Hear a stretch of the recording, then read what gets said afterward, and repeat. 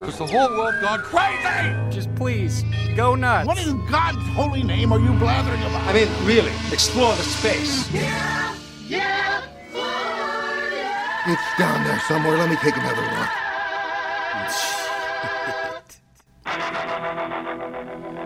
Here we are.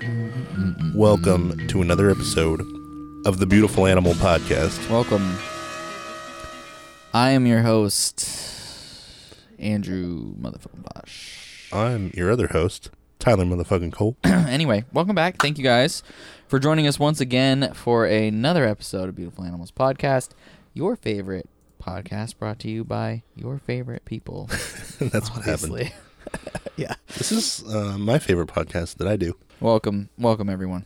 Here we are in the studio once again. We're in a new studio. We moved. We moved. New It's space. a little quieter, a little more secluded, a little more private, so we can get the party going. Get a little rowdy. Yeah, drink more caffeine to do a little more crazier shit. Caffeine is an essential part of the process for fueling it's a our podcast enhancing drug. Yeah, I think it's gonna be better in here too. I'm excited. It's 2022. Has been for a minute. It has been for a minute, but January is like a training wheels month. You're right. So, we're just getting to the end. Yeah, it's winter time here in beautiful Northern California. Things have been pretty cold for California. It's been pretty cold. We've been telling some cold stories too. Lots of Shackleton cold stories. Things got pretty cold there. Chilly beans. I've been cold. Yeah, do you have that pellet stove going at your place? It's cold and it runs. And it warms it up a little bit, but then it gets cold when I turn it off. Weird. Cool story, bro. I have time to tell that story again. And then what happened? Did you find $15? That's a $20 story. Yeah, for real. Oh, man. Well, on the theme of cold stories, today we're going to talk about one of the deadliest days and one of the deadliest seasons on Mount Everest. So just a little trigger warning to our beautiful animals audience out there. This is a story that contains some pretty graphic stuff, some death and some, frozen limbs and some... Fuck yeah. some dark stuff. So it's sad. It's As long as no dogs die. No dogs die. They don't use dogs on Mount Everest. Anyway, so what we're talking about today is a book called Into Thin Air by Jon Krakauer. And this book is Jon Krakauer's personal account of the events that occurred that season in 1996 on Mount Everest. Jon Krakauer is and was an author and a writer and a journalist for Outside Magazine. And basically... He was a mountaineer and mountain climber and had been for most of his life. He'd taken a pretty long break from it. And then this opportunity came up where Outside Magazine wanted to do a whole piece on guided trips to summit Mount Everest. Because it's this it had kind of popped up and kind of really blew up in the late 80s and early 90s. Like before, it was just trips to Mount Everest began as, same thing with Shackleton's expedition of South Pole being sponsored by governments, Over the years, Everest kind of became attainable to not the everyday guy, but the person who was mild, in good enough shape. And has enough money. And has $60,000 to spend to pay a guide to get them to the top of Mount Everest. And this business kind of formed around getting people with enough money up to the top. And so these different guiding I'm not going to call it a tour guide, but guide agencies developed and started taking people up there. And anyway, so Outside Magazine wanted to do an article about that because all these people were going up there. And so they reached out to Jon Krakauer because they knew, he was a adventure guy. He was a mountaineer. They offered to pay for him to take a guided trip to summit Mount Everest. He would just have to set aside, 6 months of his life. Yeah. And risk this incredibly dangerous So was he just journey. taking one trip, or was he kind of working with the guides, making a bunch of trips, and then just kind of... No, he was just going to go once. Okay. Yeah. It's, you go once a season. Yeah. Yeah, it's a huge endeavor. Yeah. The whole process of getting to the top of Mount Everest takes a couple months. Really? Okay. Oh, yeah. Number one, Mount Everest is out in the middle of the Himalayas, and there's nothing close by. You can't, be in a town right at the bottom of the mountain and then, just go up it and then be back in a town. Everest Base Camp is its own, little town, but everything there has to be walked in from, many miles away, walked in, because it's all at this really high elevation. Like, it's even difficult to get a helicopter up there. Oh, yeah. Because they can't fly that high.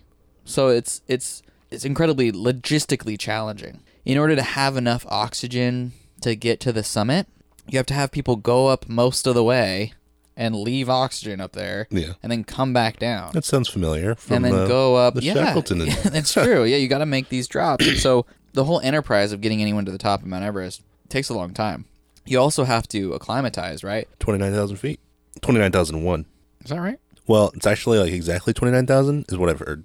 But when they measured it, they're like, well, people won't believe that we measured it pretty precisely if it was said exactly 29,000. So they were like, well, let's just make it 29,001. They say it's 29,032. Okay. So that's probably like before they had like real precise measuring stuff. Oh, yeah, that's if you cool. look in the textbook and it just says 29,000 exactly, you're like, well, they didn't. Bullshit. That's an estimation. Yeah. So, yeah. It's really high. Yeah. That's really high. Where are we at right here? We're about at 140. Yes. Yeah. I think we're at 140, 150, something like that. Yeah. Mount Shasta is like 14,000 feet. Yeah. So it's like twice Mount Shasta. Yeah. In order to acclimatize clients to get them up to the top of the mountain, they do a series of expeditions to greater and greater elevations and then back down. Yeah. Right. So they'll go up to 21,000 feet, and then they'll go back down to base camp, and then they'll go up to 26,000 feet, and then they'll go back down to base camp, and then they'll go up to 27,000 feet, and then they'll go back to base camp. Anything over, I believe it's 26,000 feet, is known as the death zone. Why is it called that? Because the lack of oxygen at that altitude can give you a number of diseases. Well, not diseases. It can just kill you in a bunch of different ways. The bends. Can you get the bends No. just by... Yeah. Yeah. You don't get the bends. Basically, anything above 26,000 feet can kill you in a lot of different ways because there's no oxygen. And the low pressure also just wreaks havoc with your whole cardiovascular and neurological system. So sounds like the bends to me. I mean, it's kind of... the bends mess you up too, but it's not... It's different bends. It's different. I mean, first of all, they got to get all these supplies up to different parts of the mountain. In this particular expedition, they had base camp and then camp 1, 2, 3, and 4. And then the summit, right? And they, each leg of the journey has its own difficulties, and they're having Sherpas go up and supply each camp in advance. Yeah.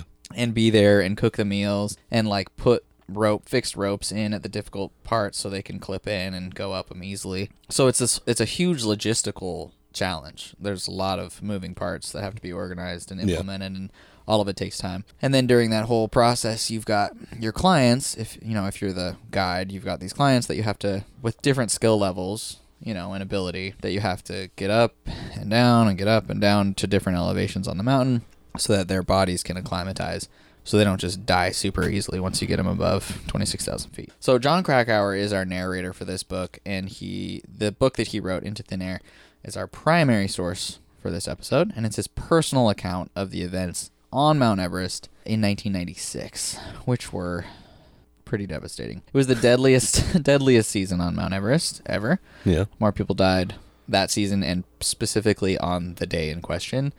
Oh, just one day. All in one day. Damn. Yeah. Than I think any other season on Everest, barring one event where there was a volcanic eruption somewhere else. Interesting. So, and a lot of people died. And he was there, and he's a writer. So he wrote a book about it. Yeah. There's also a movie, Into Thin Air. It's not that great, but I watched it. Yeah. I watched it right after I read this book a couple months ago, and it's pretty messed up. Yeah. Yeah, so basically this on this particular season and this book kind of follows these two different groups. Jon Krakauer was with a group called Adventure Consultants, which is owned by a mountaineer named Rob Hall from New Zealand. But it also follows the tale of this other group called Mountain Madness, which was led by a guy named Scott Fisher. Oh. So Scott Fisher was actually lived in Seattle, where Jon Krakauer lived. Uh-huh. And when he was first sort of approached by Outside Magazine, when they were first kind of discussing the idea of him going and summiting Mount Everest and writing about it, he actually knew Scott Fisher because they were both mountaineers. Were they homies or did they hate each other? They're homies. Okay, good. Jon Krakauer and Scott Fisher were homies. He was like, yeah, you should go with me. I'll take you up there. I have a fucking guide company. Mountain Madness. But then I think the Adventure Consultants and Rob Hall actually ended up giving Outside Magazine a bigger discount on the thing. Yeah. And kind of like bought Jon Krakauer out from under Scott Fisher and Oh, Mountain what the Madness. fuck? So there's a little bit of tension there. And there's a little bit of tension between these two groups because, I mean, they're both trying to summit Mount Everest. They end up trying to summit on the same day. They're both at a point, like, guiding has been getting more and more popular. And, you know, Jon Krakauer was a writer for a magazine. There's another woman named Sandy Pittman. Like, she would be an Instagram influencer today. Yeah. She was like a kind of a starlet and in the public eye. Yeah. Anyway, so exposure was a big part of the thing. Both of these groups, both Rob Hall of Adventure Consultants and Scott Fisher of Mountain Madness, realized that whichever one of them could kind of have the more successful outing this season would be launched into a position of even greater prominence. Yeah. And probably reap considerable financial benefits out of the deal. Oh. And that, 'Cause that's why we're all there. That's why Mount Everest was put there for financial reasons, right? dude. Yeah. We might get into it a little bit later, but at the end of this book, there's a kind of a great quote from the child of a Sherpa. We'll get to it. Yeah. Yeah. It's not there for that. Yeah.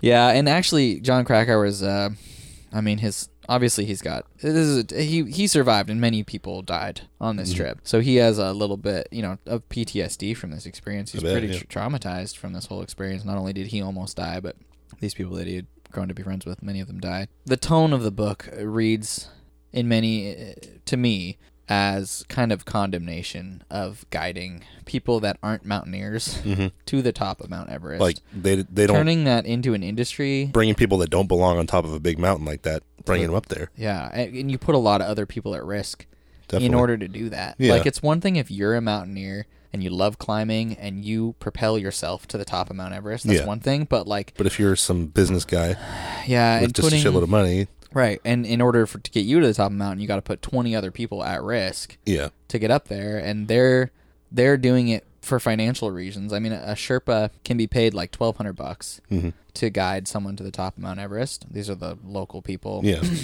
Which doesn't sound like very much, but the average annual wage of a regular person not guiding Mount Everest is $160 a year. Yeah. Okay. Yeah. So $1,200 is, a lot of money. And you're putting these people who are it becomes something they're financially dependent upon. So they're putting their lives at risk to carry your shit up the mountain, so you don't have to. Yeah, exactly. Because you're an American business person, and you want to be cozy on your way up there. You don't want to carry too much shit. Yeah, you want to not have to train for decades. Your whole fucking life living. Yeah, you can tell that just in the way that he writes it, that there's a pretty strong condemnation of that as an industry. Like, it's just too risky, and it just puts too many people in harm's way. Yeah. And so, that's good that he realized that. And not just like, he actually, not all journalists will take as opinionated a stance as he did. I don't know how he feels about this now. He wrote this book right after. He wrote it in 1997. Yeah.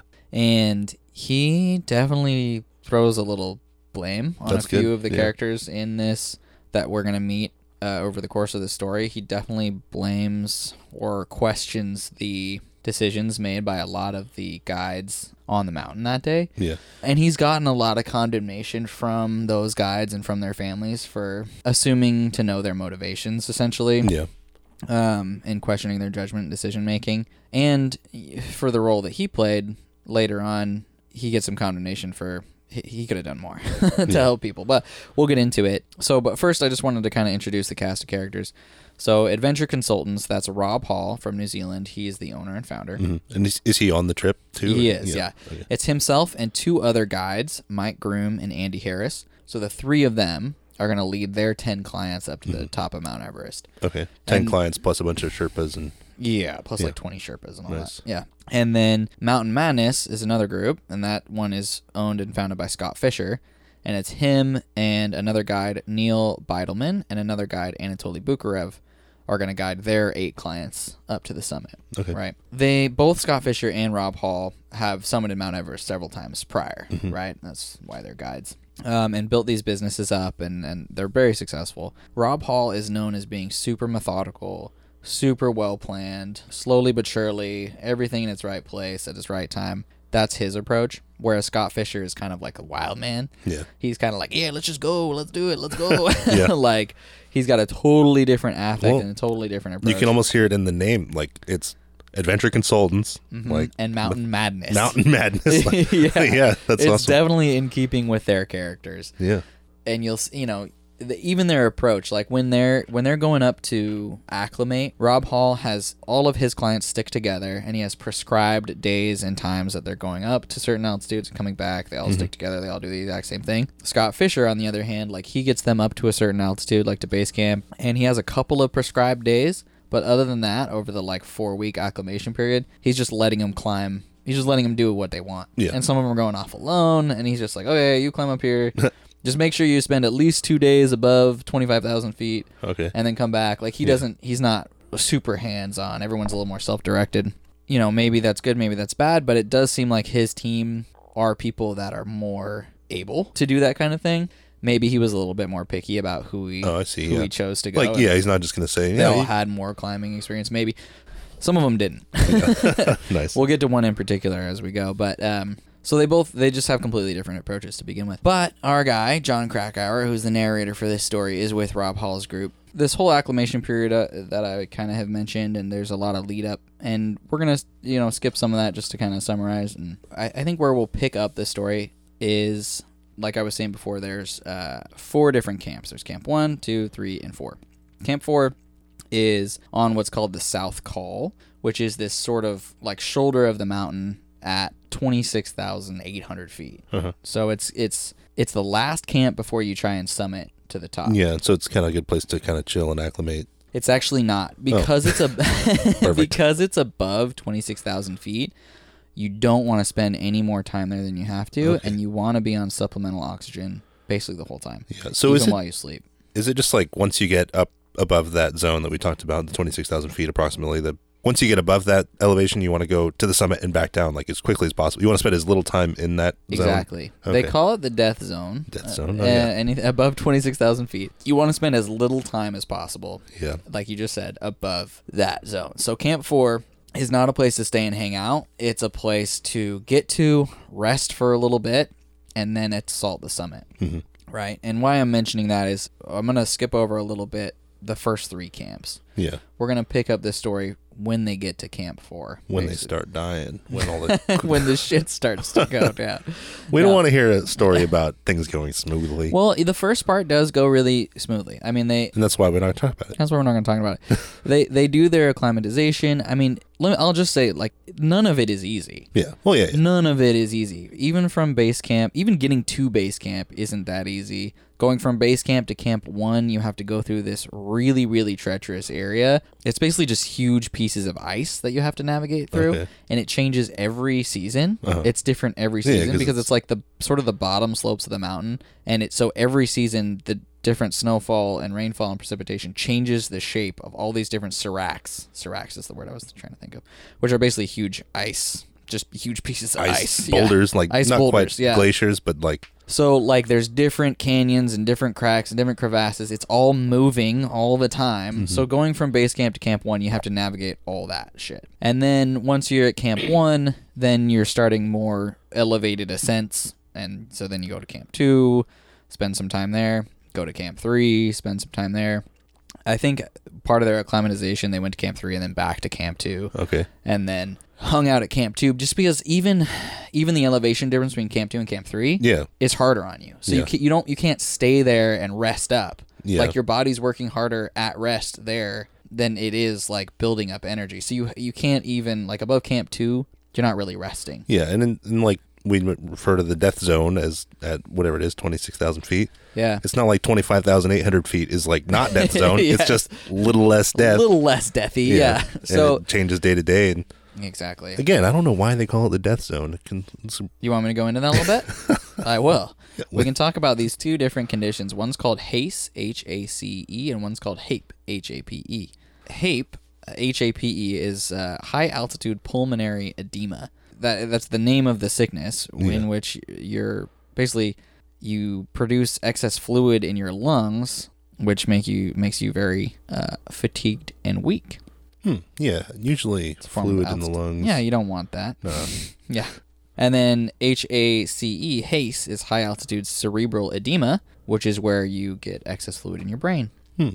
Both of these things are potentially fatal, right? And if they're not treated immediately by getting you out of altitude, you'll die. People kind of develop these things at random. You never know if you're going to get it. You never know when you're going to get it. Yeah, just And it's not, and being on supplemental oxygen can help you avoid it. Yeah. But not necessarily. but it's because it's not just the oxygen that's causing the damage; it's pressure. Yeah. Yeah, it's the lack of pressure. And since we're defining those, we should probably, since we made jokes about the bends, we should maybe define it in case somebody doesn't know what the bends are. Okay. It's just a sickness, basically, of when you're diving, going from the high pressure. If you go from the high pressure of deep water Up to sea level. you Too if you do that- fast. yeah, basically it causes a bunch of pressure problems in your blood and Yeah, I mean, excess nitrogen and whatnot. It it's kills you. nitrogen. Yeah. Yeah. It's the nitrogen, dissolved gases come out of the solution in your bloodstream, Yeah, forming gas bubbles in the circulation. yeah, it's kind of the same thing. It's just like go from Yeah. high pressure to normal pressure instead. And The moral of the story is that our bodies are designed to operate at sea level. Exactly. Pretty much. and that's why the Sherpas are so valuable, because they're kind of more optimized for those higher, not the extreme, but they're Every human is valuable, okay? Yeah. But no. Well, I mean, that's why they're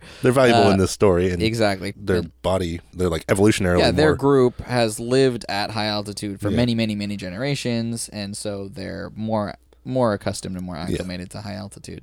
Where was I? Camp 2 to Camp 3. Yeah, so they go to Camp 2, they push up to Camp 3 as part of an acclimatization exercise, and they come back down to Camp 2, and then they're prepping for the assault on the summit. Because from there, It's kind of cool they call it the assault. I don't know, I call it the assault on Oh, the you do? summit. Yeah, Okay. I don't know if they actually use that term. Probably not, but I like it because it's you just charge in, charge out. Mm-hmm. Yeah. Yeah, so then from Camp 2, they hike up to Camp 3. It takes, 8-9 hours. Each one of these things they do in a day, but it takes a long time. The other thing about being at high altitude is it's not like hiking, like you and I are hiking around here. You'll take 3 or 4 steps, stop, pause, breathe, take 3 or 4 steps. That sounds like how I hike.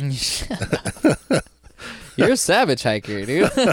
But yeah, once you're up at that, even with the supplemental oxygen, it's super challenging. Yeah. So from Camp 4, which is 26,000 feet, to the summit, which is, like you said, almost exactly 29,000 feet, I'm going to say is only 3,000 feet of elevation. That's it. Yeah, but it is something that, I could run that, on a trail run comfortably at sea level in, a couple hours. Right? The difference between 0 to 3,000 is and the much different than the 26 difference to 29 is Yeah. huge. When the way they time it, they try to leave by 11 p.m. to get to the summit by 1 p.m.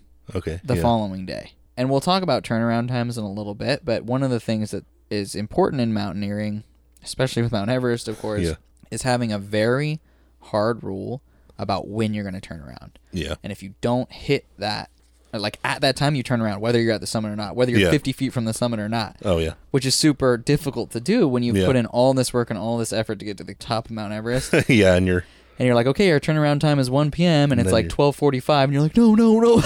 and your phone starts going off saying, hey, it's time to turn around. You're like, no. You're like, I'm 50 feet from the summit. But anyway, so that, what is that? How many hours is that? That's 12, 13, 14 hours to get that 3,000 feet. And then back. 14 hours to get to the top. Yeah. And then you have to get back. Yeah, which probably takes about as long. Well, I think it's a lot faster on the way back. Because you can sit down on your butt and slide down. Some areas you can. Yeah. Yeah. The group that Jon Krakauer is going with, led by Rob Hall, he had a few, 3 previous successful summits on May 10th. They all just happened to be on that day, the 3 different years. Yeah.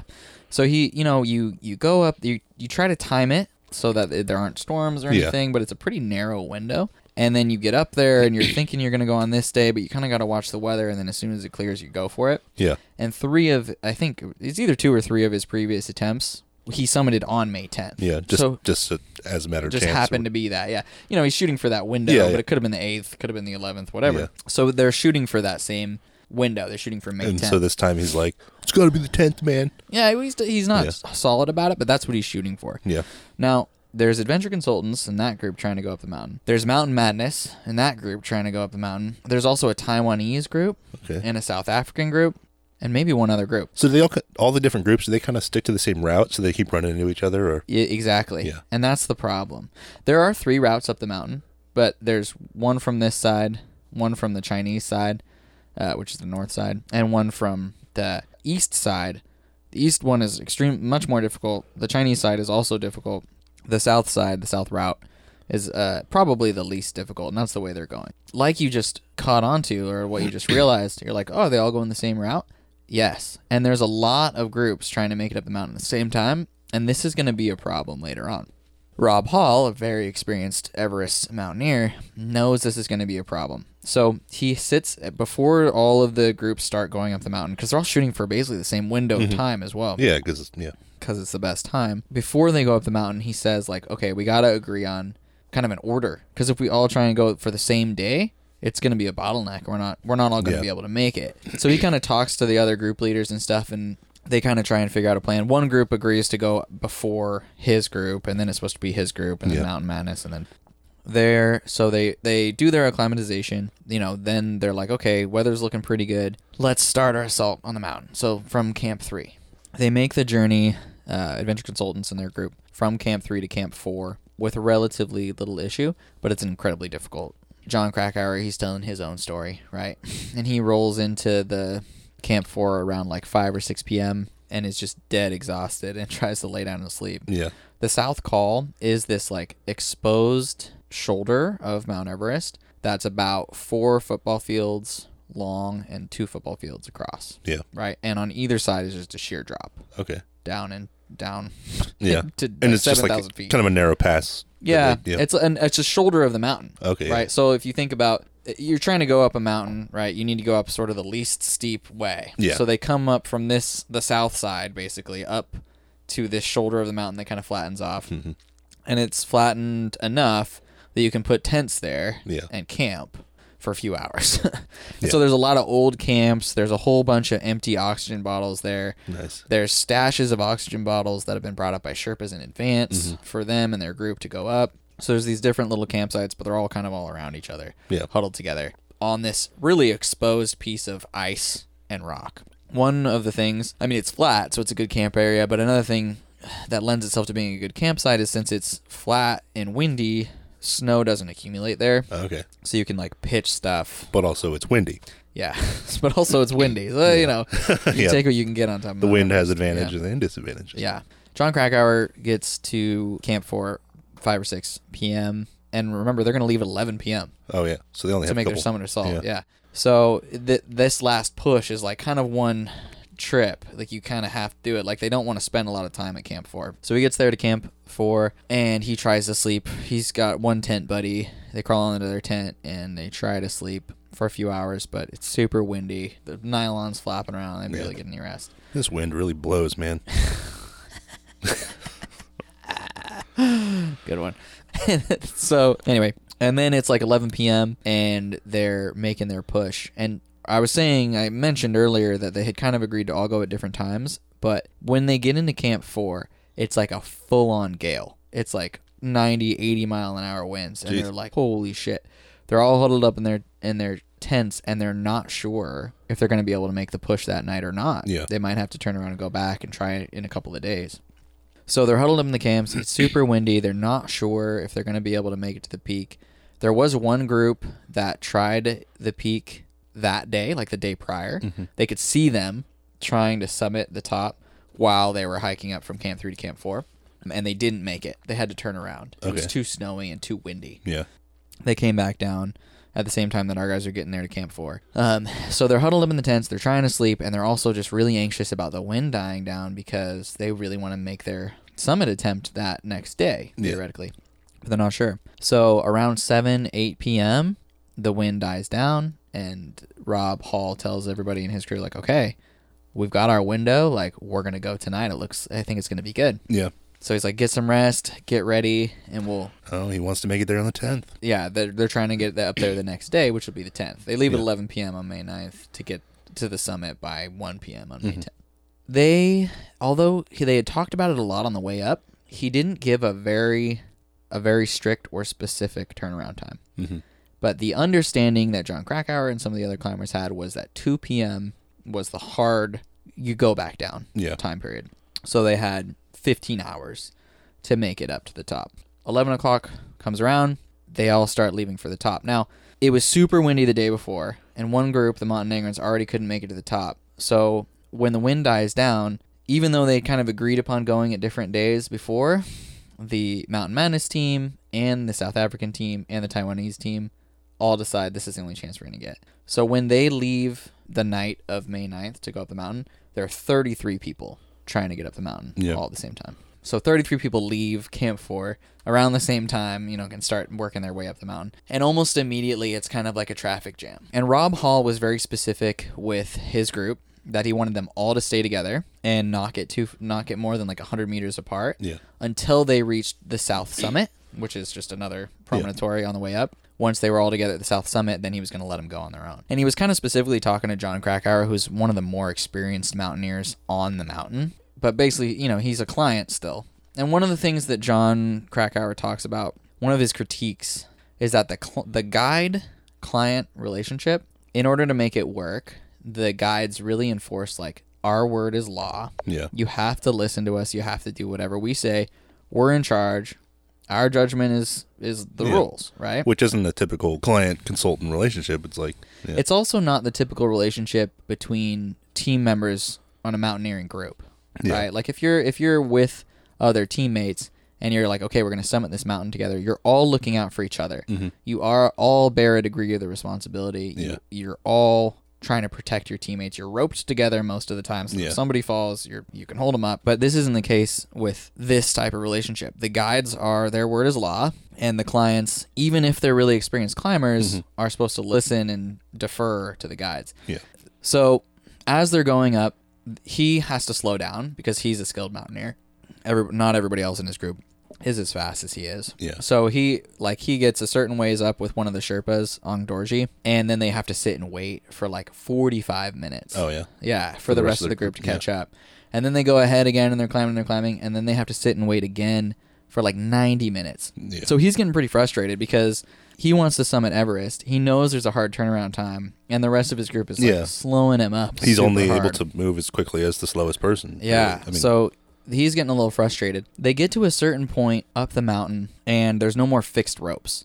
So what a fixed rope is like a rope that's actually been pounded into the ice or into the stone. Yeah, and it's there pretty much anchored permanently. and secured. Yeah. And every season, the first group up the mountain has to put in fixed ropes. Yeah. Right.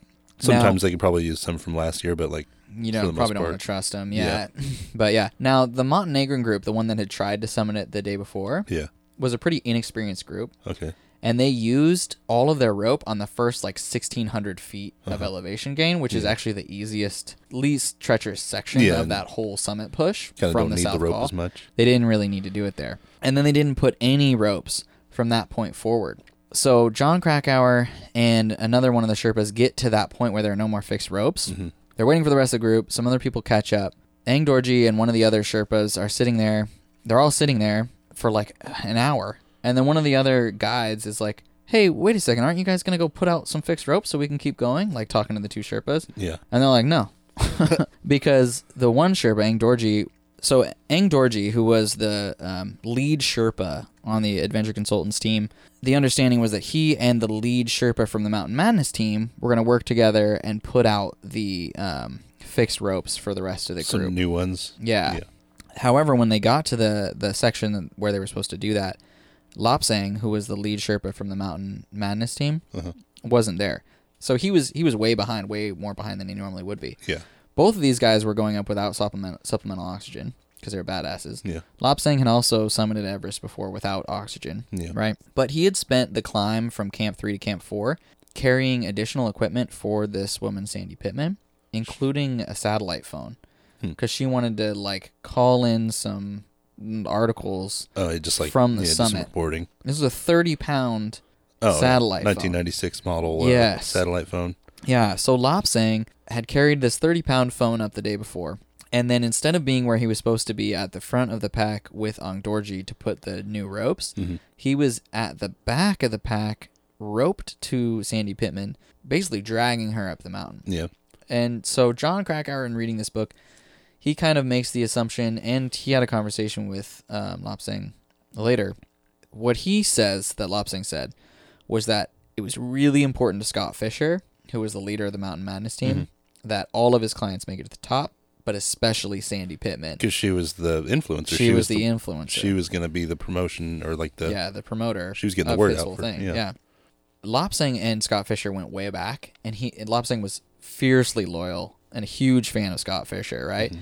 So what Jon Krakauer kind of makes the assumption is that Lopsang made the decision on the push from Camp 4 to the summit to rope himself to her and get her up the mountain at all costs. He assumes that he made the decision that if he could pull her up there, then they could get there in time. Yeah. But if he didn't, she wouldn't. So anyway, he was back there pulling her instead of at the front to set the ropes. So the whole group is sitting there waiting for like an hour and a half for somebody to put these ropes out before they kind of come to the conclusion, oh, we need to do this. And then two of the guides from Mountain Madness and one of the guides from Adventure Consultants end up going and putting the ropes out there so they can all continue. So there's already been a delay just because there's too many people going up at a time. Mm-hmm. Then there's another delay here. And then as they keep going up the mountain, they get to what's called the Hillary Step, which is this 40-foot like vertical promontory. Yeah. On the way up the mountain that... Pretty hardcore. It's like actual rock climbing, yeah. like you actually have to like climb up vertical. it. Yeah. Vertical, yeah. Yeah. So Jon Krakauer reaches the Hillary Step at the same time as a couple of the guides from the Mountain Madness team, Anatoly Bukharev and Neil Beidelman. So Anatoly Bukharev sets the fixed lines on the Hillary Step, which is that 40-foot vertical section, and then Jon Krakauer is able to climb up. So he climbs to the top of the Hillary Step, and he's walking, and he finally gets to a point where he can't go up anymore, and he realizes he's at the summit.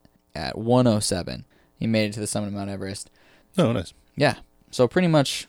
so that's funny. He didn't even, notice that he was up there. He's just kind of like, all right, I need to keep going up. And then he's like, there is no up from here. Yeah. It's the top. Yeah, there's some prayer flags up there. There's nothing like I mentioned before, the hard turnaround time is 2 o'clock. Because that's how much time you need to get back before it gets dark. Mm-hmm. From 2 to... I guess it only takes 4 hours to get back. Because it gets dark pretty early. Yeah. I think it gets dark at probably 6 o'clock. But anyway... you need to turn around at 2 o'clock, or you're not going to make it back to Camp 4 before it gets dark. Yeah. So that Hillary Step, you said, that's the last 40 feet to the summit, or it's really close? Not. Yeah, it's 40 feet up, and then the rest there are not any big significant climbs after that point. So it's pretty close to the summit. It's pretty close. Yeah, it's pretty close. The Hillary Step is at 28,740 feet, so you only need to go another 300 feet. Yeah, up. Jon Krakauer makes it to the top. He's struggling. By the way. Yeah. He's already used 2 bottles of oxygen. Mm-hmm. He's got 1 left. So I don't remember if you said or not. Is this the first time? This is the first time he's ever been to the? Yeah, to the summit? He's never been up Mount Everest at all, and he's done some pretty big peaks, but nothing like this. Yeah. Yeah, nothing like Everest. Mm-hmm. I think he did. What is that big mountain in Alaska? Denali. I think he did Denali previously, but not. Which is pretty tall, but not on Everest. I think it's 21,000 or 20. Yeah, it's the tallest in the United States. Look it up. Oh yeah, only 20,300. Yeah, so it's considerably less. 9,000 feet less than Mount Everest. And anyway, but he was one of the stronger climbers in the group. He reached the top first. With Anatoly Bukharev, who was one of the guides from the Mountain Madness team. And at this point, he's pretty excited to get to the top, and he takes a couple pictures, but he's also pretty beat to shit, and he's only up there for a few minutes and starts heading back down. One of the things he notes, though, in the book, he throws some shade on Anatoly Bukharev, who was one of the guides with Mountain Madness team, because Anatoly Bukharev was climbing without supplemental oxygen. Yeah. And by the time he gets to the top, not only did he not have supplemental oxygen, he didn't even bring a backpack. Huh. He had ditched his backpack because he decided that since he was climbing without oxygen, he wanted to be as low weight as possible. Yeah. Typically on a journey like this, the guides would have rescue equipment, additional rope, first aid kit at the additional oxygen for some of the other members if they run out. They're carrying some extra stuff to help out the team. So Krakauer is he notes that he's you're a guide. You're supposed to be ready to help other people out, and as you'll see in a few minutes, people needed some freaking help, right? And he didn't bring anything with him. I bet there's a huge, almost elitism thing. If somebody's able to do it without oxygen. The prestige. Yeah, exactly. And even if they kind of get to the point where they kind of need it, they'll be like, no, I can do it. Yeah, I can do it. I can go. Yeah. Which seems just fucking crazy. But then once they get to the point where when somebody's like, oh, I'm using some oxygen, they'll be like, yeah, I don't mind using 2 bottles. Yeah, right? Yeah. Yeah. Well, so Jon Krakauer makes it to the top at 1:07. Mm-hmm. Now, when the rest of the group kind of gets to the Hillary Step, there's a pretty big traffic jam because there's just 1 rope. Oh, yeah. Right? And there's 33 climbers to get up there. And it's 40 feet, so it probably takes them. Takes a minute. Yeah. Yeah. And you got your backpack and you're on all your snow gear and shit. Now, at this point, some of the guys from the Adventure Consultants team decided to turn back at the Hillary Step because they were worried that... also, it's like once the first group got to the top, it was like less than an hour before their turnaround time. Yeah. So... Yeah. So I didn't go through the whole list, but Stuart Hutchinson, Lou Kashiski, and John Taskey, 3 of the guys on the Adventure Consultants team, turned back at the Hillary Step. Mm-hmm. The reason I'm mentioning this, and never mentioned these guys before, is it's just important to know at this point, like Rob Hall, his team, it's got 10 guys on it. 3 of them have already turned back. Yeah. One of them further down, Beck Weathers, we'll talk about him in a little bit. He's important to the story. He had to stop already as well. Yeah. And he's probably, they don't know for sure if he's going to turn back or not. He was having some eye vision problems. Huh. He had surgery on his eye. For whatever reason, when he got to a high enough altitude, it was fucking up that surgery, so he couldn't see. Weird. So he stopped on the balcony, the spot where they had to put out the extra ropes. Yeah. He stopped there. Now 3 more guys turned back. So he's already lost 4 of his clients, haven't made it to the top. This is a little bit important to Rob Hall's psychology for the decisions he's about to make, because those 4 guys had already turned back, and he's trying to get this guy, Doug Hansen. Yeah, Doug Hansen to the top. Doug Hansen is a client. He's from the U.S. He had tried to summit Everest the year before with Rob Hall's group. Yeah. And he had turned around, I think, at the Hillary Step, Yeah, like so he's 300 feet below. So he's like, this is my year, man. Well, Doug Hansen, actually, he was like, you know what? I'm never going to do it. It's not going to happen. Yeah. Rob Hall called him and was like, no, I can get you up there. Like, we can do this. Yeah. He convinced him to come back. Oh. But he's struggling. Yeah. He's at the very back of the pack. Mm-hmm. And Rob Hall is with him, but they're way, way, way, way behind schedule, right? Yeah. And we'll get into that in a second. But so Rob Hall's trying to get Doug Hansen up there. He's already lost 4 of his team, has not made it to the summit. So there's this mounting pressure, especially since they have a writer and like an Instagram influencer with them on the summit this time, to get all his people to the top. Meanwhile, Scott Fisher's group, Anatoly Bukarev, the guy that made it up there at the same time as Jon Krakauer, the one that doesn't have the oxygen, he's one of the guides for the Mountain Madness group. So he stays up there for a while. And while he's up there, Neil Beidelman, who's another one of the guides for Mountain Madness, makes it to the top. Yasko Namba, who's one of the clients for Adventure Consultants, makes it to the top. Martin Adams and Cleb Schoenig also make it to the top. Those are 2 guys on the Mountain Madness team. Yeah. And that's by 2:30. So that group, they all kind of make it there about the same time. Pretty much the Mountain Madness team, they all make it to the top. Okay. Many of them around 2 o'clock. A couple of the Adventure Consultants team make it to the top, but just a couple at this point, at where we are right now, which is when Bukarev turns around, he's the guide with Mountain Madness, he leaves the summit at 2:30 after being on the summit for an hour and a half, helping people complete the last leg of it, pretty much. So he turns around. The story that I read, which is Into Thin Air, is told from the point of view of Jon Krakauer. So he's going back down. Okay, so he's watching these people. He's watching these people pass him on the way back up, because he's basically only up there for 15 minutes. He's worried he's going to run out of oxygen, so he's heading back down. As he's going back down, he encounters one of the other guides who's like having trouble getting oxygen, and he's like, "Oh, what's going on here?" And John helps him like de-ice the regulator so he can get air flowing again. And then he asks the guy like, "Hey, can you turn my regulator off? I want to save my oxygen for later." The guide, instead of turning it off, turns it up all the way. Fucker. So he's going back down, and he gets to the Hillary Step, and he has to stop and wait because everybody's coming up the 40-foot thing. And his oxygen's up all the way. While Does he know this yet, or is he just... Yeah. He doesn't know, and while he's sitting and waiting, his oxygen cuts out completely because he runs out. So he no longer has any supplemental oxygen. Yeah. So he starts to lose it a little bit. Like his recollection, and that's the narrator for this book. Yeah. It starts to go a little bit weird after this point. I mean, a little bit. Yeah. He's kind of freaking out because he's out of oxygen at this point. He really wants to get down while all these people come up. Then once they go by, he goes down the Hillary Step and keeps going. At the South Summit, which is like a little ways down from the Hillary Step, there was a cache of oxygen bottles, so he knew he just had to get over there. He gets over to it, and Andy Harris, who is one of the guides for Rob Hall's team, is there fucking around with all the bottles. And he's like, "Hey, how's it going?" And he's like, "Oh, there's no oxygen here. These are all empty." And he's like, "What are you talking about? Like, this is the cache of like oxygen bottles." And he's like, "No, they're all empty." And Jon Krakauer picks one up and like screws it onto his regulator, and it's full. And he's like, no, dude, they're not empty. They're full. And Andy Harris is like, no, they're all empty. They're all completely empty. And they're arguing about it. Yeah. And he's like, okay, whatever, man. And just like keeps going. Andy Harris was one of the guides for Jon Krakauer. So he was looking at him like he's in charge. He knows what's going on. Yeah. Looking back on that moment, You realize the guy's crazy because he didn't have any air. He didn't have enough air. Probably his regulator was iced up. So when he screwed the bottle onto his regulator, it said 0, but he just had to like de-ice his regulator.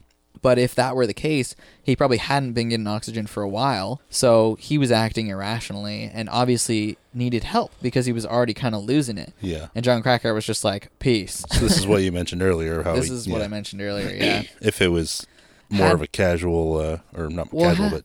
Had there been more an equal dynamic between the different people attempting this climb on the mountain, this is what Jon Krakauer says in his words, like, he would have been like, okay, are you all right? Like, probably checked in, helped him de-ice the regulator, let him screwed it on there, made sure he was okay, and then continued, like, taking some responsibility over this other person. Yeah. But they had hammered into them at this point that the guides were in charge. They were the responsible parties. They know what they're talking about. They know what they're talking about. They know how to work a damn regulator. Yeah.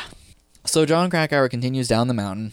On the way down, he gets to the balcony. He sees Beck Weathers standing there shivering. He's like, what are you doing? He was the guy that was the like... vision surgery guy. Yeah. He's actually like a Texan. He's like a rich Texan dude, I think a surgeon. He had eye surgery and he can't see at this point at this altitude. And so Jon Krakauer's like, what are you doing? Like, why are you waiting here in the snow? Like, go down. Let's go. Yeah. So he had told Rob that he was having these vision issues and that he couldn't see and he wouldn't be able to make it further. So Rob Hall's like, sorry, dude, I'll send you back down with one of the Sherpas. Beck Weathers said to Rob Hall, you know, once the sun comes up a little bit, I think I might be able to see more. Let me wait here. Let me give it a half hour. If I can see better in a half hour, I'll follow you guys up. And then Rob Hall says to him, okay, if you can't see better in a half hour, stay right here. I'm going to come back down. I'll get you on the way back down. Yeah. Keeping his word, he had stayed right there, waiting, freezing in the cold. So anyway, John gets there and he's like, well, it's already too late. Like, come down with me. It's already after 2 o'clock at this, like it's 2 or 3 o'clock. Like, you can come down with me if you want. And he's like, no, I told Rob Hall I was going to wait here for him, so I'm going to wait here for him. Yeah. And he's like, okay, peace. And keeps going. Right? And so Jon Krakauer continues down the mountain. As he's going down the mountain, he's seeing these cloud formations start appearing in the valley. Oh, this is where shit gets weird. Yeah. Oh, yeah, you haven't mentioned yet. Is it cold up there? Yes. It's very cold. Oh, cool. Let me tell you how cold it is. Let's just look at the weather at it right now. Oh, that's a good idea.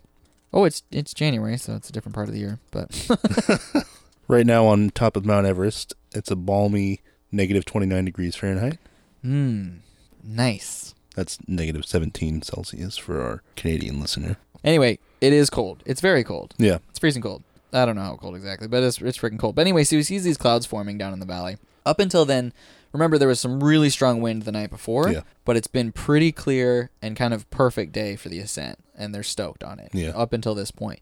As he's coming down, he starts to see these clouds forming in the valley. He doesn't really think anything of it, but they're cumulonimbus, they're thunderclouds. Yeah. He doesn't realize it at the time, but they were thunderclouds. Yeah. And this was the beginnings of a blizzard that was about to blow in. Ooh. Yeah. Around 3 o'clock, it starts snowing. He's still making his way down the mountain, and visibility drops significantly. Yeah. He tells about getting to a certain point on the way down where he knew that if he went off the route to the left or to the right, he would fall and die, and he could only see like a few feet in front of him. Yeah.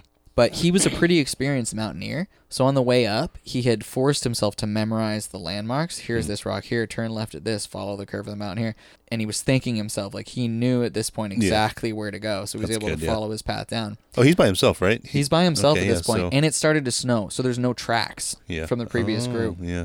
What the other people that'll follow him actually have that he doesn't is his tracks, which is nice. Which is cool, yeah. Yeah, so he gets down, as he's getting down, 3 o'clock, 4 o'clock, the snow is getting heavier, the visibility is getting worse, and the sun is going down. Yeah. They're losing some light, mostly because of the snowstorm.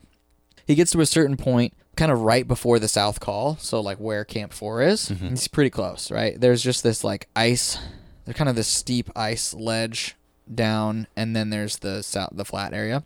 He gets there and he's waiting, hoping that there'll be kind of a break in the snow. So he's sitting there waiting at the top of this like ice slope, waiting for there to be a little bit of a break in the storm to take this kind of more technical terrain. While he's waiting there, this guy comes up to him who he thinks is Andy Harris, the guide from before. Mm-hmm. The guy comes up to him and says, like, which way is the tents? And he, like, points. He's like, yeah, but there's a really steep part of ice right here. You're going to want to wait. And the guy just, like, belly flops and slides down the hill. Like a penguin. Yeah. He So- trips. Oh, yeah. He doesn't, like, straight up. He's like, trip all over right, there. see you. Woo! Yeah, but he trips and falls and slides down this thing and then just starts walking straight toward the tents. Yeah. And then Jon Krakauer was like, well, fuck, I guess I can go down this. Like, it's like a 200-foot section. Yeah. So then he does what he calls, 15 minutes of crampon work, gets down. He's able to follow this buddy and walk down to the tents, and he gets to his tent and he falls asleep. While he's doing that, like as he's getting there, the blizzard is just getting worse and worse. And it's like 4 o'clock. Yeah. So back up on the mountain, you remember the latest time to safely turn around is 2 o'clock. Uh-huh. And Bukarev, who's the guide from Mountain Madness, he leaves the summit at 2:30, and not everybody has made it at this point. Mm-hmm. So some of the Sherpas are waiting at the summit. At 3 o'clock, they begin to go down. Ong Dorji, who's the lead Sherpa from the Adventure Consultants team, he runs into Doug Hansen above the Hillary Step and tells him he's got to turn around because it's already after 3 o'clock. And he's like, no, the summit's right there. Exactly. He ordered him to descend, and Hansen did not respond verbally, but shook his head and pointed upward, like I'm going to the summit. Now, at this point, Rob Hall was on the summit as well, but he was waiting for Doug Hansen, because that was the guy that he had encouraged to come back this season, right, who had almost made it before. Is he the last one of that group? He's the last one of that group to make it to the top. Nice. So Rob Hall's waiting for Doug Hansen to get there. 2 o'clock comes around. 3 o'clock comes around. He's still not there. He finally gets there around like 3:30. Nice. Hall sent the rest of the Sherpas down to assist other clients. Also asked them to stash some oxygen on the way down for himself and Doug. Because he knew the longer you're up there, the more oxygen you're using. So, like, your plan is to turn around at 2 and be back at the camps by 5. If you're up there and it's 3:45, you know you're going to run out of oxygen. So he says, like, go down and take care of the rest of the people. Leave some oxygen for us on the way down. I'll bring Doug down. So, man, it gets really fucked up. But anyway, but what I wanted to point out is just that, like, 3 o'clock, 3:30, they're still up there. They were supposed to turn around like 2 at the latest, right? Yeah. So they're already an hour and a half, and this blizzard has started. It starts snowing at 3 o'clock. Now, for the other team, the Mountain Madness people, all of them made it to the top except for Scott Fisher, who's the leader of Mountain Madness. He doesn't make it to the summit until 3:45. What the fuck, man? He was sick. One of the things that happened to him is on the way coming up from Camp 3 to Camp 4, somebody got hurt and he went back down to help him out and then went back up. So he didn't get to Camp 4 until like 9 o'clock at night, and they were leaving at like 11. He didn't leave until 1 a.m. Oh, yeah. So he like took a couple extra hours, and he was having like diarrhea. Like, he was sick. So he doesn't make it till the top until 3:45, and it's already snowing, and it's not good. Yeah. Yeah. Now everybody's just trying to get down. Bukarev, the guy that went up there without oxygen, he makes it back down to the tents at 5 o'clock before any of the clients from his team. Yeah. Right? Jon Krakauer was like, kind of gives him a lot of shit about that. Like, if you're the guide, why did you run back to the tents before? But Bukarev, who also wrote a book, which I haven't read, but I read some excerpts of, his argument was, look, there were 5 other guides on the mountain. He knew there was going to be trouble with the snow coming in. He decided, I'm going to get all the way back down, get hydrated, get a little oxygen, so I can go back up. To his credit, he makes 3 solo rescue attempts that night. Yeah. For people that are stuck up there on the mountain, and he saves some lives.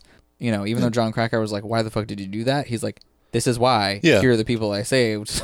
Yeah, so Krakauer's kind of assuming he could have saved more people without hydrating, which, I don't know, maybe, because he would have saved a lot of time, but Who knows? anything could have happened. Maybe he would have gone up there and killed 3 people. He's Russian. Anyway. Excellent point. Yeah. So one of the guides for the Mountain Madness team, Neil Beidelman, was coming down with his clients, Cleb Schoenig, Fox Madsen, and this woman we talked about earlier, Sandy Pittman.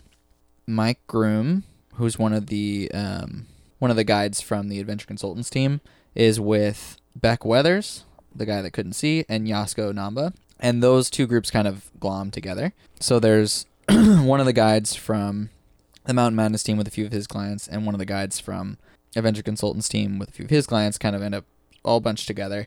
And so they get down off the mountain onto the south col at the same time, the football field area where all the tents are. Yeah. However, at this point, the blizzard is so strong, and there are 100-mile-an-hour winds coming up at them, they can't see the tents. Oh. So they're down off of like the steep part, and they're on to the super windy part where the tents are. Yeah. But it's a full whiteout blizzard. They know that if they wander too far to the east or the west, they're going to fall 7,000 feet to their deaths. That's not much. They're on the south col. They're only 600 feet away from the tents. They can't find them. They can't find them. They're wandering around for a little bit, and then until they get to one of the cliff edges, and then they're like, "Oh fuck, we can't do this." So Beidelman is like, "We gotta just like hole up and wait for a break in the blizzard to keep going. Otherwise, we're gonna wander to our deaths." So they end up spending like the whole night that night just out in the open in 100-mile-an-hour winds with a negative 100-degree wind chill. Jeez, that's fucked. Yeah, partway through the night, Beidelman realizes like there's a little bit of a break in the blizzard. The wind is still kicking up a lot of snow where they are, but he can see stars. So he knows that like it's not a full on, it's not snowing. Yeah. Right? And when he can see the stars, he realizes he can see the shape of the mountain, Mount Everest, the summit. And so he's like, "Oh, okay, that way is our tents, right?" Yeah. Away from the... Yeah. But the wind is still blowing completely the wrong way, like from the tents straight at them, right up the mountain. He realizes there's a little break in the weather. He's like, "Okay, we gotta go. We gotta move now." But he can't get the other people up. They've been laying there. They're fucking exhausted. They've been laying there for hours, right? And so he can't get the rest of them up. So he asks the other guide, Mike Groom, to stay there. He says he's going to go back and get a rescue party from the tents to go save them. So he goes back to the tents, wakes some people up. Not Jon Krakauer. Jon Krakauer is just sleeping in his tent at this point. Nice. But Bukarev is part of the rescue party that goes back for these people. They go back to get them, but I think it's just Bukarev and like one other guy. They try to save everybody, but like no one can get up. No one can move on their own. Oh, really? None of the clients. Because Mike Groom is a guide and Bukarev is a guide. The clients that were waiting there, which include Beck Weathers and Yasko Namba from the Adventure Consultants team, can't get up. They save Pittman and Fox, but they have to like carry them back to the tents, or like they have to have their arm around them and basically drag them back. So they get them and they take them back to the tents. And then when they go back for Yasko Namba and Beck Weathers, Mike Groom tells the story like while they're waiting for Beidelman to come back with help, which is Bukarev. At one point, Beck Weathers, who's like the Texan, he just like stands up and he says, "I got it all figured out." And he just like he stands up in the crazy wind, spreads out his arms, and just gets blown backwards out of sight. Like into the snow, like gone. Yeah. And at this point, Beidelman's like, "Okay, he's fucking gone. He's dead." What the fuck? Well, wonder what he had figured out. Hypoxia makes you totally crazy. Yeah, exactly. Hypoxia is not having enough oxygen. Yeah, right? and that's what the guy was doing earlier, probably when he was fucking around with the. Yeah, he definitely had hypoxia. Bottle. Like it makes you go crazy. It's super dangerous to mountaineering stuff because you lose your judgment and all your stuff. When they go back for Yasko Namba, the Japanese woman, and for Beck Weathers, the next day, like the next morning, when they could get back, they find Yasko Namba and she's like got 3 inches of ice over her face. She's frozen. Yeah, solid. Right, she's dead. And they find Beck Weathers, and he's like, he lost his mittens, and he's just like laying there. His hands are completely frozen solid. His face has ice all over it. They're dead. They're frozen, yeah. Yeah, they're frozen. And so they turn around. Death count is 2 at this moment. That's right. Unless we can confirm the Texan one of these days. Yeah, well, that was the Texan.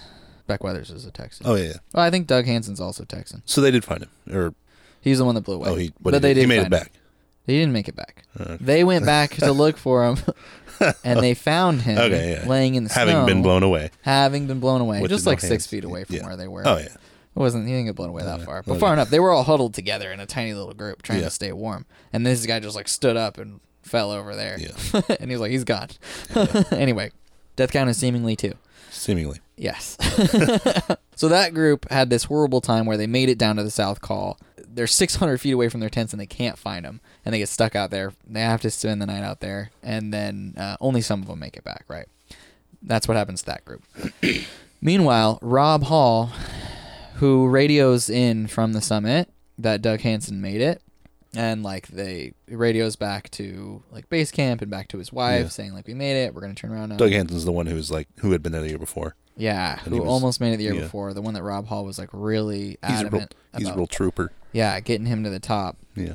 So they turn around, but it's like the blizzard is already going on. There's a series of radio exchanges. Like Rob Hall is saying, "Okay, we're trying to come back down. Is there oxygen at the South Summit?" And then Andy Harris, the guy that was fucking around with the oxygen bottles, says like, "No, there's no oxygen there." And then like one of the other guys is like, "Yeah, there is." And then he hears like, "No, there's not. I checked them all. There's no oxygen there." God damn it. And the other guy's like, "Yes, there is." And Rob Hall's like, "Okay, I don't know what we're going to do if there's no oxygen there." He was going to try and get somebody to bring him up some oxygen to Doug because they were both out. Yeah. Anyway, so there's like, it's all laid out really nicely in the book, but there's this series of like radio calls from Rob Hall where he's like, "Okay, I'm trying to get Doug down," but it's like nighttime now. The sun is set. Blizzard's in full force. He can't get Doug down the Hillary step. Oh. So they end up stuck at the top of the Hillary step for nobody really knows how many hours that night. The next morning, he's able to radio in. He's made it to the South Summit, but Doug is gone. And he's saying, where's Andy? Andy was with me last night, Andy Harris. Yeah. He's saying, Andy Harris was with me last night. Where is he? Jon Krakauer had sworn that the guy that went past him and slid down the hill was Andy Harris. But when he got back to the tents, or the next morning, they were like, "Oh, where's Andy Harris?" And Krakauer was like, "I saw him walking to the tents last night." And they're like, "Well, he's not here." So Krakauer goes out and kind of follows his steps, and he sees steps leading off the side of the call. And he goes back and he's like, Andy Harris walked off the side of the south call and died, fell down the Lhotse face and died. So he tells that to everybody at the tents. So when Rob Hall's saying like, "Where's Andy Harris?" They're like, "We don't know. He wasn't up there with you." But we find out later, Krakauer made a terrible mistake. The guy that he saw was not Andy Harris. Andy Harris stayed behind, went back to save Rob and Doug, and died that night. So he ends up in the book. After these events, he ends up interviewing a lot of the people that were out there with him. Yeah. And one of the guys he's interviewing is like, "Yeah, I was coming down the mountain. I saw this guy sitting here at the top of the ice thing. So I rolled and down I was like a penguin." Yeah, he's like, "Where are the tents?" And the guy pointed to me, so I freaking went down there, slid half the way down on my ass, but I made it. And then he's like, "Wait, that was you?" And he's like, "Wait, that was you?" And they're like, "Oh shit!" And at that point, months after the whole thing, he realizes Andy Harris was up there at the top trying to get the client and Rob Hall down. But and in the moment, he tells everybody, "Oh, Andy Harris is dead." And it's wrong. Yeah, it's wrong. And they tell his info. wife and all this stuff that he just wandered off the side and died. Well, fuck. And actually, he was up there trying to be a freaking hero. It makes you question a lot of the shit in this book. But Yeah, exactly. I mean, when you read a book, you're like, "Oh, this is the narrator. They know what happened." yeah, and then the narrator's telling you what they got wrong, and you're like, wait a sec. Rob Hall, he's the leader of Adventure Consultants. He's a seasoned veteran, but he's stuck up there on the mountain overnight in a blizzard. At this point, Doug Hansen is gone, who was the guy he was trying to get down. And Andy Harris, who's a fellow guide on Rob Hall's team, he's also gone. So it's just Rob Hall up there on the mountain. There's another mountaineer who's actually on the next mountain over, and he is desperately trying to get Rob Hall to leave Doug Hansen and come down. He's like, "Leave him. You gotta go." He's like, "No, I gotta see if I can get him down this thing. I gotta see if I can get him down this. Yeah. We're gonna make it. I don't want to leave him up here."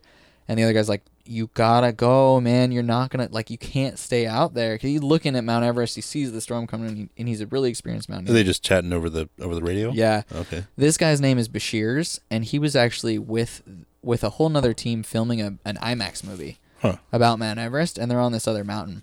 To this guy's credit, as soon as he hears that there's these 8 climbers stranded on the summit in this storm, abandons the whole IMAX expedition, switches gears. Him and his crew all start going up Mount Everest. They radio up to Jon Krakauer and the guys that have made it to Camp 4, say, "Hey, we have a stash of 50 oxygen bottles over here at these tents. Go use them. Go take them up to whoever you can. Go use them for the people that are in the tents and super beat up." They abandon their $5 million project just to help other people out on the mountain, which is awesome. Yeah, great. But a lot of other expeditions don't do that in the history of Mount Everest, and I bet. even in this season. Like at the same time that these groups are going up the south side, there are a couple groups going up the north side, and he details this one story of this Japanese group that on their way up encounter these 3 stranded climbers and just keep going, leave them. Yeah. Like, don't give them anything. Don't help them at all. Just leave them to die, Nice. basically. And then they don't even make it up. And on the way back, they see the 3 guys are like, have taken off their clothes and died in the snow. Because one of the things from hypothermia, too, Yeah, exactly, yeah. is that you feel like you get really warm. Mm-hmm. And so you'll start to just take off your own clothes, Mm-hmm. even when you're freezing. So anyway, Rob Hall, the next morning, they're talking to him, and they're like, hey, man, you gotta start, you gotta try and get down off the mountain. He's like, I can't feel my hands. I'm trying to de-ice my regulator right now so I can get some oxygen. So, because once you get oxygen, your circulation improves. Yeah. So he's like, if I can de-ice my regulator, hook up one of these oxygen bottles, because he's already spent a full night up there in a blizzard on top of Mount Everest, right? Without oxygen. And he's trying to get his regulator de-iced so he can hook up an oxygen bottle, maybe get circulation back to his hands so he can start working his way down. Because he knows if he can't do the knots on the ropes, he's going to fall. He's going to die. And he tells them that. They're like, come on, you got to try. And he's like, look, I would if I could. Yeah. I can't move my hands well enough to work the ropes. If I try and go down now, I'm going to die. Yeah. He's like, just send a couple of the boys up with some of that hot tea and a bottle of oxygen, and I'll be fine. Just send a couple boys up. Bring me some tea. 2 of the Sherpas, and the lead Sherpa from the Adventure Consultants team and one other guy, try to make their way up. It's still a blizzard. Like, the storm is still going on. Yeah. And they have to turn around partway up, and they can't. And they also had just summited it the day before, so they're not in super great shape. Yeah. So they can't make it up. They turn around, and so they radio Rob Hall, and they're like, hey, we tried to get some guys up there, and they're not going to make it. Like, you're going to have to come down under your own power. Maintains radio contact for a while, but then a little while later, the next day, they're not able to get a response from him. And sometime later, another expedition up the mountain finds his body. Meanwhile, Scott Fisher, who was the leader of the Mountain Madness team, who was sick, he made it to the top at 3:45, which was already way too late. The blizzard's coming in.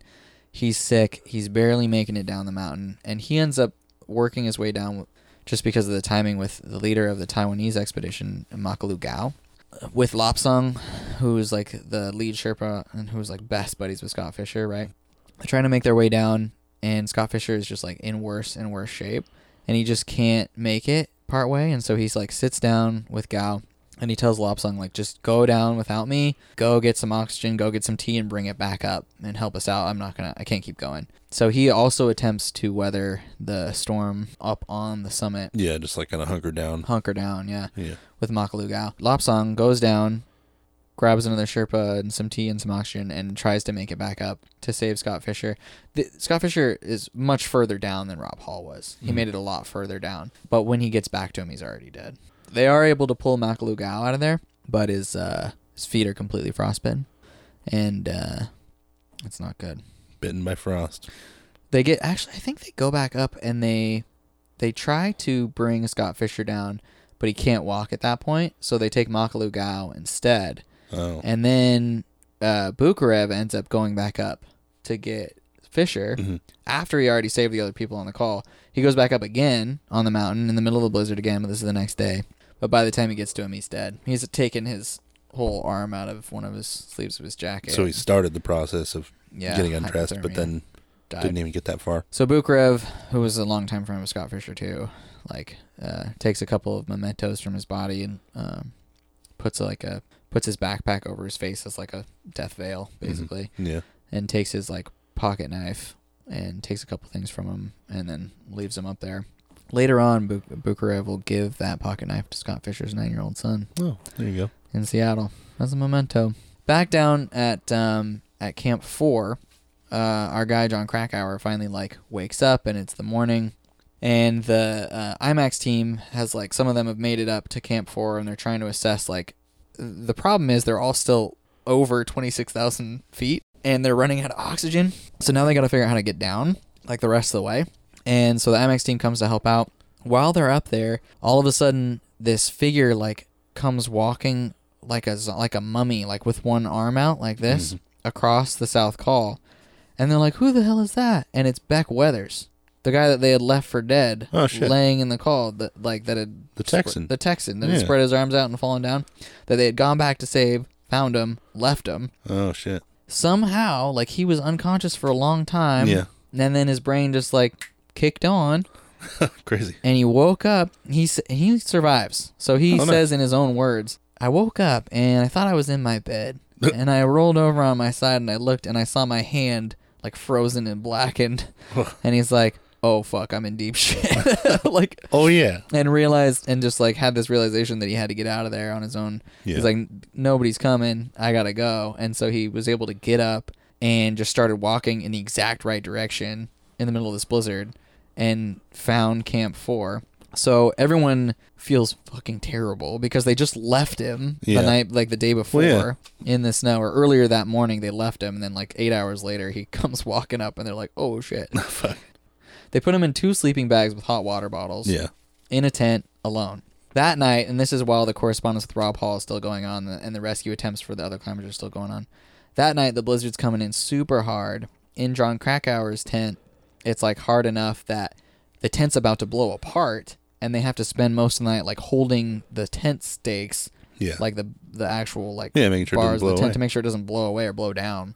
And so then in the morning, Jon Krakauer is walking around, and he looks over and he sees Beck Weathers' tent, the one they put him in freaking alone, and it's blown down and flat. And he peeks his head in, and Beck's like, "What the fuck? I've been screaming for help for hours. Help me, help me!" The tent blew down. The sleeping bags were blown off him. Oh, what the hell? So he's just exposed, laying there in the snow again. God damn it. This poor fucking guy. This guy. Like, I don't know why they didn't put him in one of the tents they were going to be in. Yeah, right? Well, I mean, they thought he was going to die. Yeah, so they didn't want to. They didn't. Bummer. Yeah, they didn't want to have the bummer. They didn't think.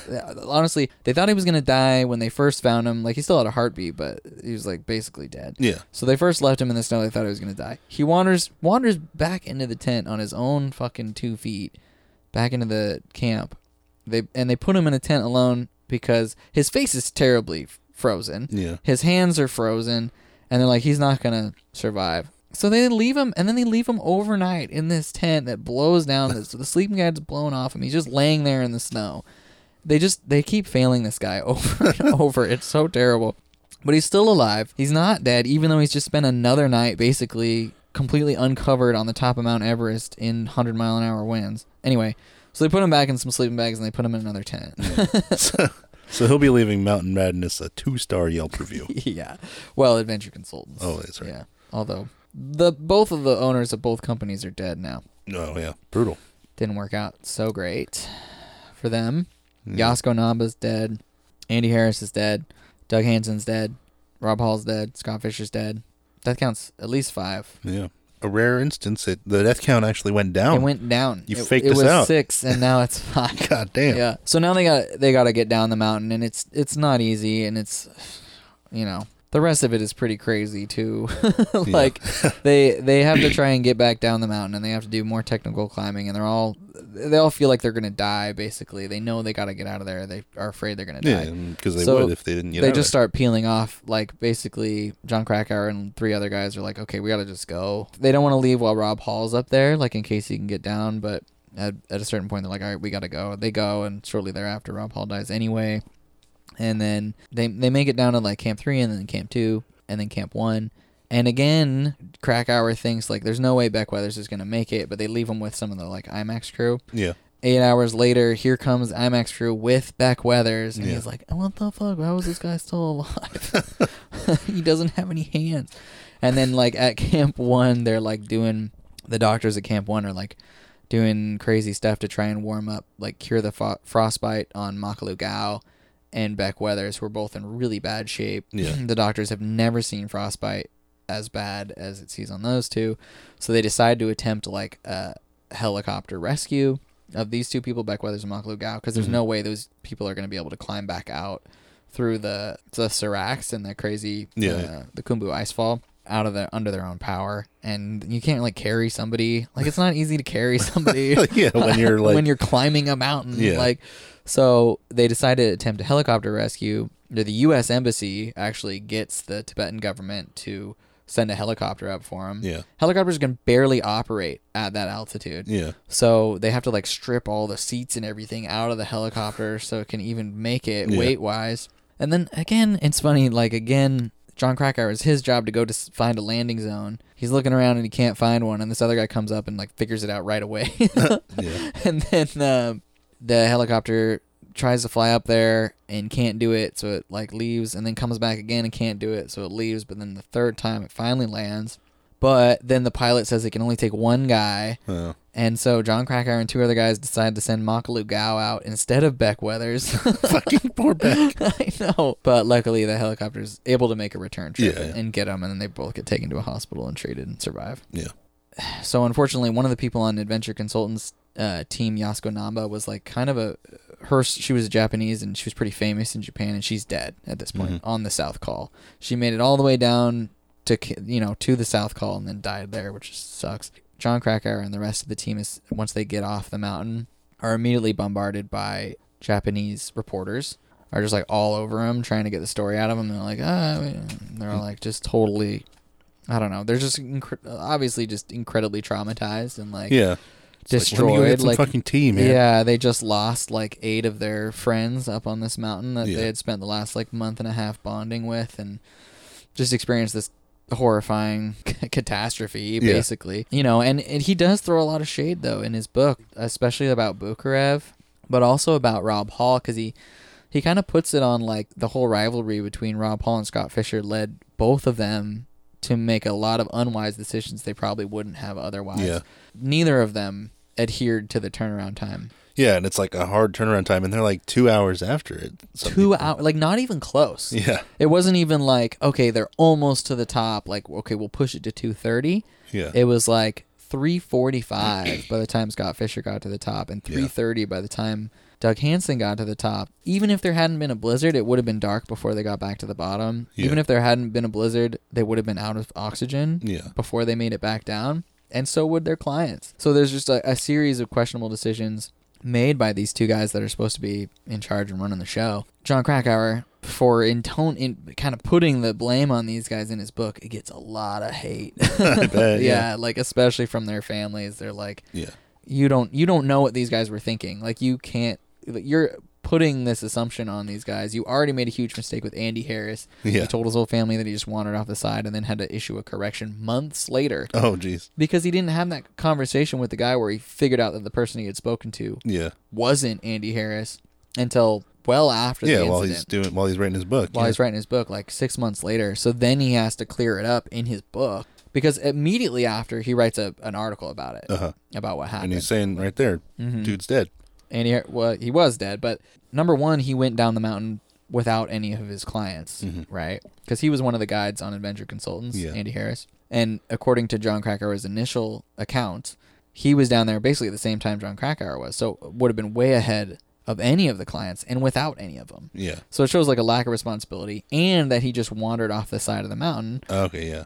But instead, Andy Harris stayed up there, waited for Rob Hall and Doug, the last 2 people on the summit, and then tried to go save them and bring them oxygen from the South Summit, and died sometime during the night. We don't know how. But we know that he met Rob Hall because Rob Hall was saying, Andy Harris was with me last night. Can you account for him? Is he back down there? Where did he go? We don't know where he went, but we know at the very least he went back up to try and help out his boss and their last client. So there's just a big difference in that narrative, like for his family. Yeah, exactly. Like, it's gonna hit different if you know your husband and your father died trying to save these people than if he just bailed on him and wandered off the side of the mountain. Just literally slid off, kind of. Yeah. So Jon Krakauer, and he acknowledges in the book. Yeah, but not everybody read the book. Yeah, I mean, but he acknowledges that that was one of the hugest mistakes. I mean, I think he, as soon as he figures it out, he's like throwing up. He's like, yeah. And he also, acknowledges in the book that he got a lot of hate mail for what he wrote in the original article and putting the responsibility on the guides essentially and on Bukharev, on Rob Hall, and on Scott Fisher. He acknowledges in the book those other opinions. So he tries to add a little parody to it. He's not totally one-sided, but I think he still has those opinions, and to a degree they're valid, but it's also like you don't know what they were thinking. You don't know all their motivations, but it certainly does seem like they broke a lot of their own rules. Yeah. Out of a little bit of an ego thing, it resulted in their deaths and the deaths of several of their clients. So, not ideal. Not ideal. So the moral of the story, cold shit is fucked. Cold shit is fucked, yeah. Freezing sucks. Go live in California. Yeah, man, it's been cold here. It's been a 40 degrees. pretty rough 40 degrees, which, believe me, we assure you, it is cold. Yeah, but it's a wet cold, so it gets in your bones. Yeah, man. Anyway, yeah, so that's the story, pretty much. Man, I know. it's pretty hardcore. Sad times. Yeah. It's I would recommend you guys, again, the book, Jon Krakauer's Into Thin Air, first-hand account of this experience.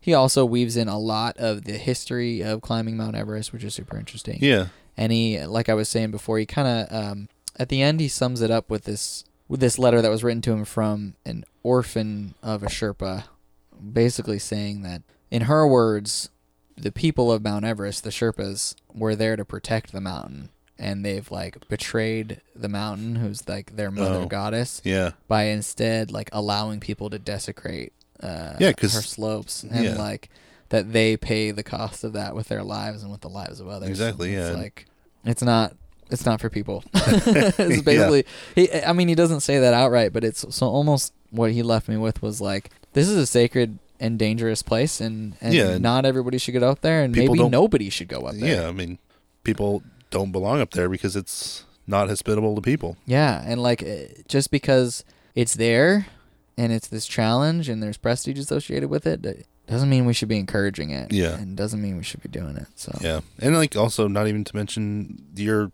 littering the entire time. Oh, like, yeah. You don't want to carry all this shit, so you just throw it on the ground. He does get into that a little bit. Yeah. Yeah, there's so many, like, thousands and thousands of empty oxygen bottles up there. Oxygen bottles. Dead bodies, tents, ropes, trash. Like, when feces. Yeah, it's desecrated. Yeah. I mean, like that's what that Sherpa, the orphaned Sherpa person says, is like, we've allowed people to come and desecrate our holy mother goddess and just, like, do all this shit to it. Yeah.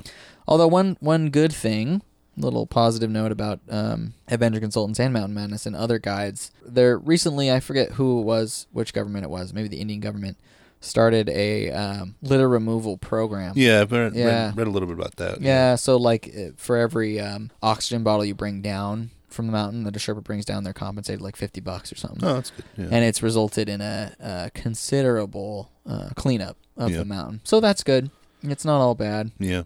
I don't think I would ever climb it, but yeah, because we don't belong up there. I think some places are best left alone, best admired from below. Yeah. So what I will say, like in the spirit of beautiful animals, there was a lot of heroic actions taken on this trip, especially, I mean, there's the jury's out, I guess, on Bukharev, but at the very least, Bashir's and the IMAX team, like, that's abandoned their whole expedition that they had spent $5 million on and many, many months of planning and training just to see if they could save any human lives. And that's an incredibly admirable and a really good appropriate thing to do.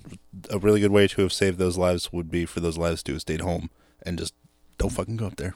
Don't go up there. Be beautiful at sea level. Take deep breaths. And unless you enjoy really the want oxygen. to, then fucking whatever. Go up there. Do what you're fucking gonna do. Yeah. Just be careful out there, everybody. Yeah. Yeah. I overheard a conversation. By overheard a conversation, I mean, I listened to a podcast where they talked briefly, casually, about overhearing. Well, I wasn't participating. Yeah, sure. Okay.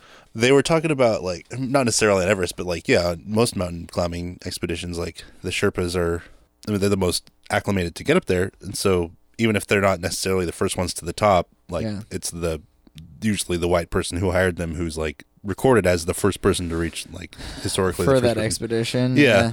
And, like, they take all the credit for it. And it's like, well, even if you were actually the first person to the top, the Sherpas were carrying all your shit for you. They carried all the shit so you could get up there. Yeah. It's true. I think 53, I think, is the number as of the writing of that book. Sherpas have died. As of the writing of that book, 20 years ago? As of the writing of that book, 20 years ago, had died on Mount Everest. Yeah. So who working knows how for many? white people expeditions, you know. Yeah. So they bear the greatest toll. Tip your Sherpas, everybody.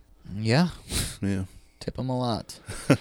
Anyway, guys, thank you so much for listening. I know this was a little different than our last few, but we try to keep everybody on their toes. Yeah, we're trying to come up with all kinds of different shit to talk about. You get to listen to us get dumber and smarter at the same time. Every day. Speaking of dumber.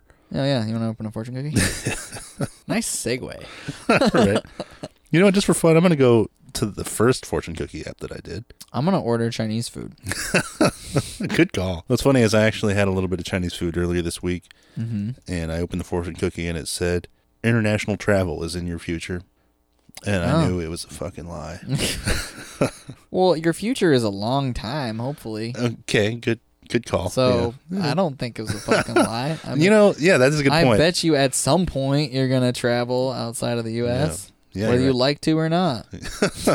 By my own will. Yeah, Yeah. by your own will and autonomy. Or That's something to keep in mind with otherwise. fortune cookies is the timeline isn't defined usually. Yeah, unless it says, like, you will die on November 15th, 2025. Which I've only had a couple fortune cookies that said that. Anyway, let's open up this fucker right here. Okay. Ooh. Serious trouble will evade you. Wait, what? Will evade you? Evade, like it'll... It's going to get away from Like you? serious- Like, are you chasing the serious trouble? Trouble avoids me. Wow. I am the trouble. Damn, you're the one who knocks. That's intense. Yeah, that's some hardcore shit. I mean, I guess that's good. I'd call that a fortunate fortune. Apparently, serious trouble and international travel are both going to evade you. At least for a while. For now. For now. Yeah. All right, anyway, yeah, that's a good little episode there. Having a lot of fun doing this shit. Yeah, and, man. Hey, thank you guys so much for tuning back into us. We really appreciate it. We love each and every one of you. We like hearing your emails. Oh, I sent love to your us. emails. Email Yeah, us thanks at- everyone that responded to the 16 personalities. Yeah, that was good. What's the email address? beautifulanimalspodcast@gmail.com. Mm-hmm. All Check one us word. out on Instagram. Beautiful.animals.pod. Mm-hmm. And check us out on Twitch at GHTVision and OnlyFans at... We haven't made an OnlyFans yet, but it'll get We'll there. figure it out. So yeah, tell your friends, man. Tell your friends. If you think you know somebody who might like this, listen to our fucking asses. Just tell them, you know what? I know some asses you might want to hear. You know what you should do? Don't tell your friends. Just ask your friends, what personality are you? Yeah. Oh, you want to hear about that? You know anything about Carl Jung? Just lead them into it. Like Yeah. Bring it up organically. Don't try and sound like you're promoting us. Anyway, thank you guys so much. This has been another Fuck Around and Find Out Network broadcast brought to you by Fuck around and find out. Yeah. All right. All right, you guys are all beautiful. Oh, stay hydrated out there. You know what? Juice it. Pour yourself a glass of water. Drink that water. Just smell it. Slurp it. Fuck around. Find out.